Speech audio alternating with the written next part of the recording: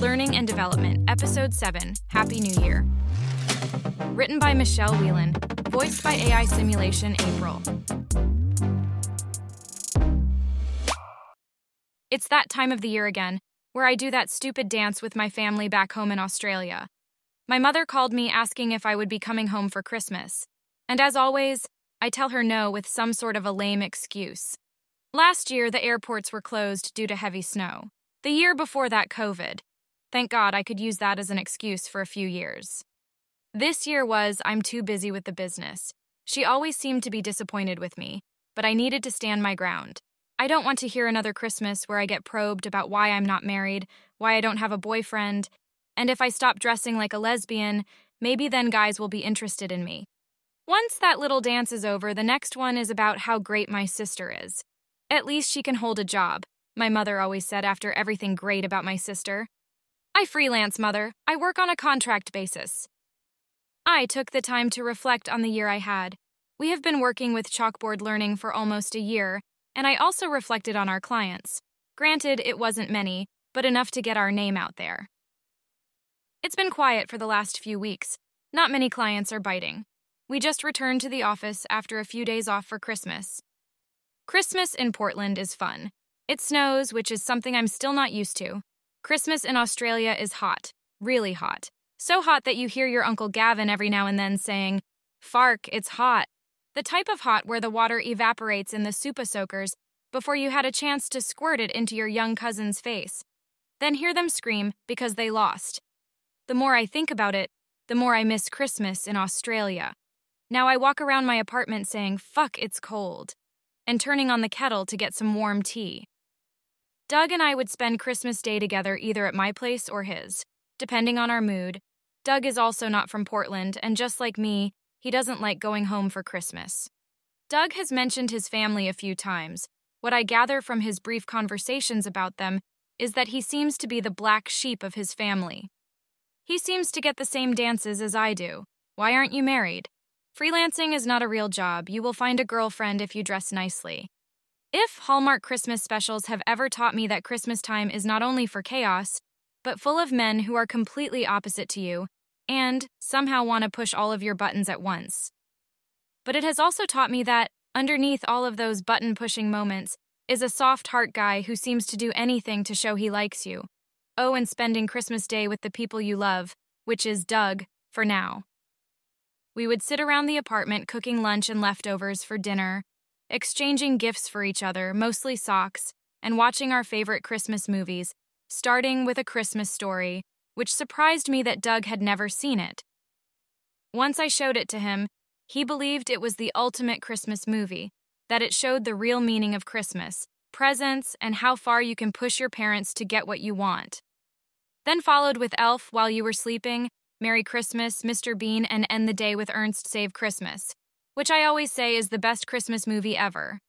And like always, Doug would crash on the couch, no matter if it was at my place or his, and we would spend Boxing Day with me trying to explain what Boxing Day is, and that it is Australia's version of Black Friday, then spend the day outside building snowmen or snow angels. I caught myself sitting there scrolling through social media mindlessly, realizing that I could be doing something productive. I took a deep breath and went back to scrolling. Doug walked into my office and sat down. "What are you doing?"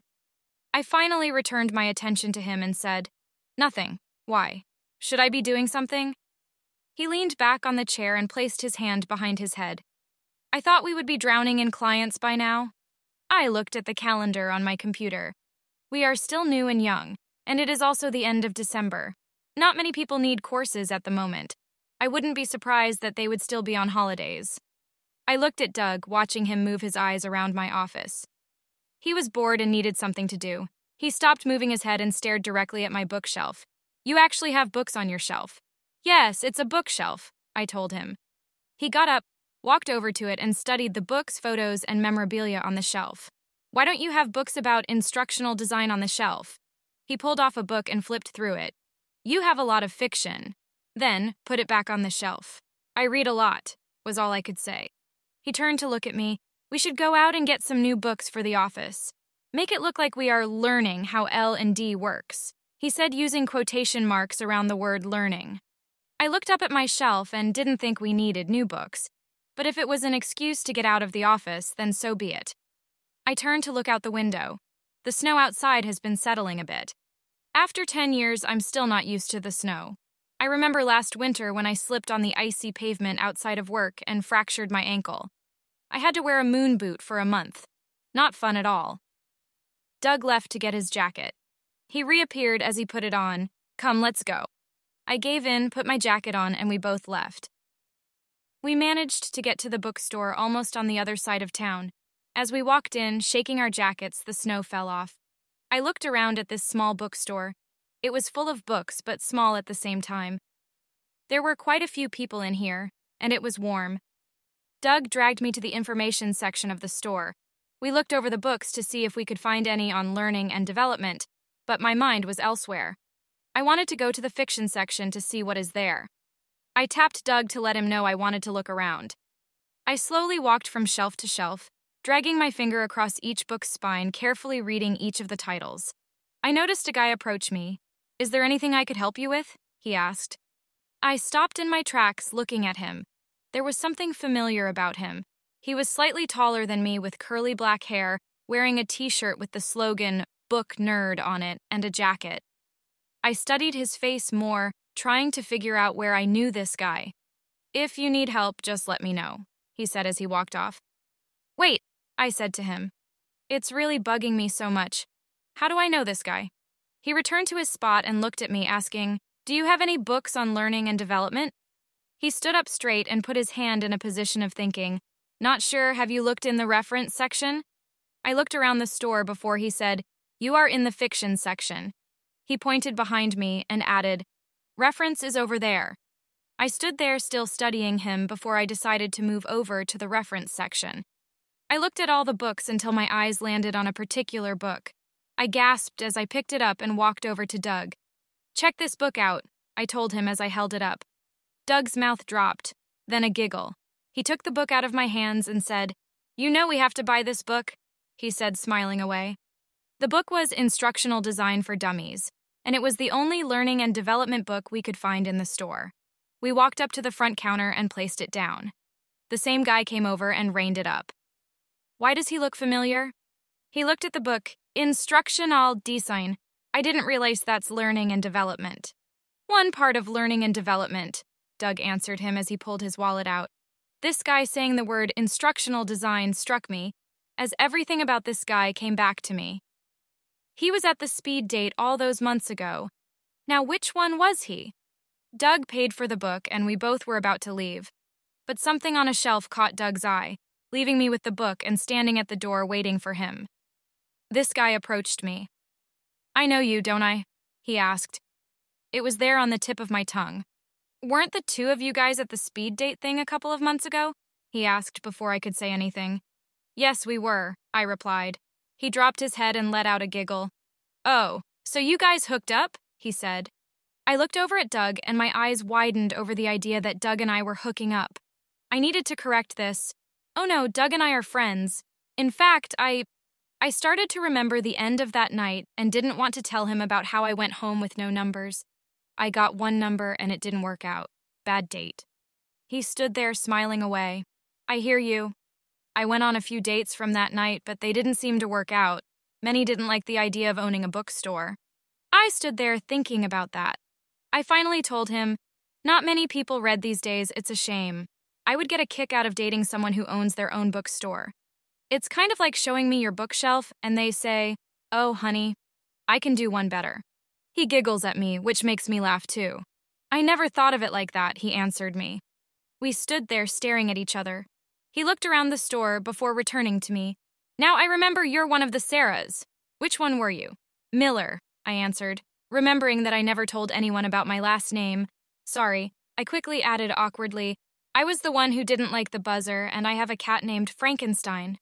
He pointed at me, remembering it all. "Yes, I remember now." We both let out a giggle at the idea. Then he turned and said, "I'm Lester, in case you forgot." I knew it was a strange name, but I couldn't remember what it started with. Doug returns and places out his hand to say, "Let's go."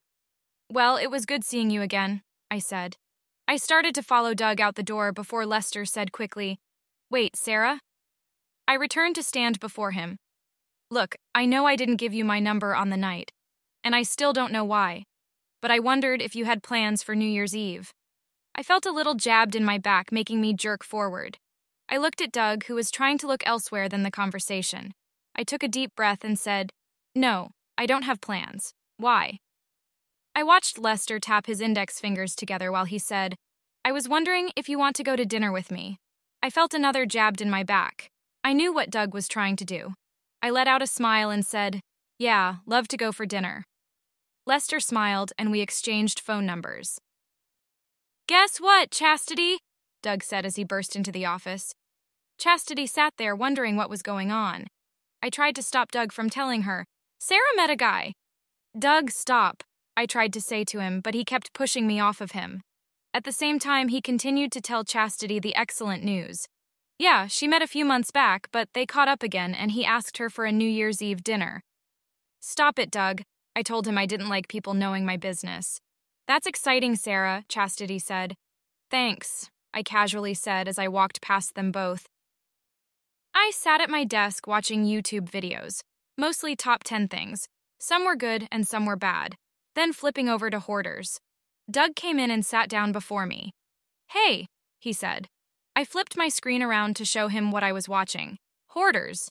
You know this show is terrible." I flipped it back. "What makes it terrible?" "Hoarding is a mental issue, and this show exposes this. It's like doing a reality show exposing schizophrenic people without their meds, then putting them into high-strung situations, then seeing how long it takes the therapist to calm them down." Doug responded. I put it on pause and realized what Doug was saying was right. It was a stupid show. He smiled at me. "So, New Year's Eve is tomorrow. And," I said back, "do you know where you are going?" "No." "What about what you are wearing?" "No." "Are you planning on texting him?" Doug finally said. Why is he so invested in this? I picked up my phone and texted Lester. "Hey there, it's Sarah from today. I was wondering what the plans for tomorrow are." Then I put the phone down. I went back to watching YouTube while Doug just sat there. "Anything?" he asked. "For Christ's sake, Doug, I just texted him." "No, and go away," I yelled at him. As Doug left the room, a text came through. "Sarah, it's great running into you today. Yes, I have an idea of a place. I know this great restaurant near my bookstore called Orange Pesto. I have been there before. The food is amazing." This made me smile, but another text popped in. "I feel bad about the speed date night. I thought I put you down on my wish list, but I must have written 8 fast and made it look like a 6. I thought about it and tried to imagine if that could work. And then a third text popped in. There was a Sarah for number 6. Man, she was something, a little too weird for my liking. I had to text back, "Weird?" Yes, she thought having a skydive picnic was romantic. LOL. I do like the weird girls, but that takes the cake. I sat there staring at his last text message, amused by it. Well, today is the big day. I would assume everyone would be at home or something, but nope. Here they all are at work waiting for me to get dressed and look good, like a mother and father doting on their daughter. "What?" I asked them as I caught them looking me up and down. "Sneakers, Sarah?" Chastity asked. "Heels hurt my feet," I told her. "Yes, they are supposed to, but you don't tell anyone that," she responded. "What do you guys have planned for tonight?" I asked as I fixed myself up. "The club has a party on. I'm going to spend time there," Chastity said as she referred to the strip club. "Dunno, maybe just hang out here," Doug mentions, looking around the place. "Lame," I told him. I thought about Doug, who got a list of potentials from that speed date night, but I never saw him actually go out with any of them. Why don't you contact one of those from your wish list from the speed date night? "It's fine. Besides, I have other things to do tonight," he says. Chastity and I walked out of the building and headed in opposite directions. I walked down the street slowly as the ground was still icy, thinking I was glad I wore sneakers instead of heels. I grabbed my coat and wrapped myself up further as the light wind blew an iciness in the air. I looked up to see the Christmas decorations still in the streets and the busy people going about their business. I could tell they were also going off their New Year's parties, ready to celebrate the new year. I finally got to the restaurant, thanking myself for not falling over this time. I took off my coat looking over the restaurant to see if I could see Lester, but I couldn't see him anywhere. The waiter took my coat and asked me for the booking name. I had to look it up and remember Lester told me he booked a table for us. Lester, I told them. They smiled at me and led me to a table. The table was in the middle of the room. There was enough room on the table for the two of us. The waiter poured water into a glass and added breadsticks to the table. They asked if I would like to order something for now. I shook my head with a smile. I'm waiting for Lester to come. I took a sip of my water and looked around the place. It was busy. So many people and couples enjoying the night. So many waiters brought food, filled people's glasses, and talked to the customers. I took another sip of my water as I sat and waited. The waiter said, "Excuse me, ma'am, would you like to order?" I looked at my watch and noticed I had been sitting there for almost an hour. Where is Lester? Can I get a house wine? I told them I might as well start without him. They smiled and left. I got out my phone and texted Lester. Hey, just letting you know I'm already here. I hope everything is okay. Then I put my phone away, I looked around and pulled it out again. Just to let you know, I have been here for an hour. You did say 7:30, right? I put the phone away and the waiter brought my wine. I smelt it. The fruity sensors got to me before I took a sip. I grabbed a breadstick and slowly munched on it. Where is Lester? He did say 7:30, right? Excuse me, ma'am, would you like another drink? The waiter said. I looked at my glass. I haven't taken my eyes off the front door. I sat there staring at my empty glass, contemplating if I should have another. Ma'am? The waiter said, trying to get my attention. I handed them the glass and said, sure, why not? I looked at my watch again at 9:30 p.m., and still no sign of Lester. I looked around the restaurant and noticed it was starting to thin out. There were a few empty tables and a few less waiters. I sighed and pulled out my phone to see if Lester texted or at least called. Nothing. I called his number. I sat there listening to the phone ring out, and it went to voicemail. Hey there, it's Lester. You know what to do. Beep. Hey, Lester. Sorry to bother you, but I have been waiting for you for 2 hours at Orange Pesto. I hope everything is okay. Sarah. I placed my phone down, looking around the room again, starting to get worried. I only have his phone number and the location of his bookstore. It has been 2 hours. I sat here waiting for a guy for 2 hours. Either I'm a sucker or a fool to think a nice guy like him would ask me out. The waiter came over with another glass of wine for me. Seems it's a fresh glass, I might as well finish it. The waiter approached me and sat down in front of me. Ma'am, you haven't ordered anything tonight? Is everything okay? They said. I sat there staring at my plate. I have sat here at this restaurant for 3 hours waiting for a guy who never planned to come. No calls, no text messages. He just up and ghosted me. Why did I think I was good enough for Lester? I'm never going to be good enough for anyone. I felt my eyes widen. He's not coming, is he? I said to the waiter. I don't think so, and we need to close, they said. The waiter didn't move. They placed their hand on top of mine. I felt the warmth of it, making me feel like there was someone out there who was thinking of me. It's okay. The waiter said, you don't have to pay for your drinks. It sucks being stood up on New Year's. I thanked them, grabbed my coat, and left. I slowly walked down the path, watching everyone in the street partying and enjoying themselves. I heard an ambulance rush past me. I watched the red and blue lights disappear in the distance, thinking someone must have partied hard. Lucky. I walked into our office and noticed a glow from the hangout room. I placed my coat and bag down on Chastity's desk and moved towards the light. I noticed Doug sitting there with a beer in one hand and smoking something in his other. I stood there smiling away and smelling the air around him. He found my good stash. I am glad I could count on him. I stepped towards him and he jumped a little as I scared him. Sarah, I wasn't expecting you to be here, he choked out. I didn't say anything. I just sat down and curled up under his arms, stole whatever was left of the joint and took a few hits. You got stood up? Is that why you're back? Doug asked. I continued not to say anything, just lying there smoking away. After the night I had, I rather go into the new year on a happy note. Doug turned to face the TV. He had New York City's New Year's Eve party. The TV shot to the gigantic clam on top of its pole. Okay, are you guys ready? The reporter said on the TV. The clam lights up, and then I heard 10, 9, 8.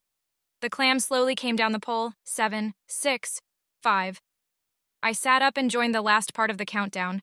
4, 3, 2, 1. The people on TV were cheering and joyful, which made me emotional. I whispered, "Happy New Year," and smiled to myself. I turned to Doug, who was facing me. I was still smiling at him. I went to say Happy New Year to him, but instead, he leaned in and kissed me. I pulled away and said, "Don't do that again. We don't have a HR department." I got off the couch, hearing Doug giggling to himself. "Happy New Year, Sarah." "Fuck off, Doug," I shouted back. You have been listening to Learning and Development. Tune in next time.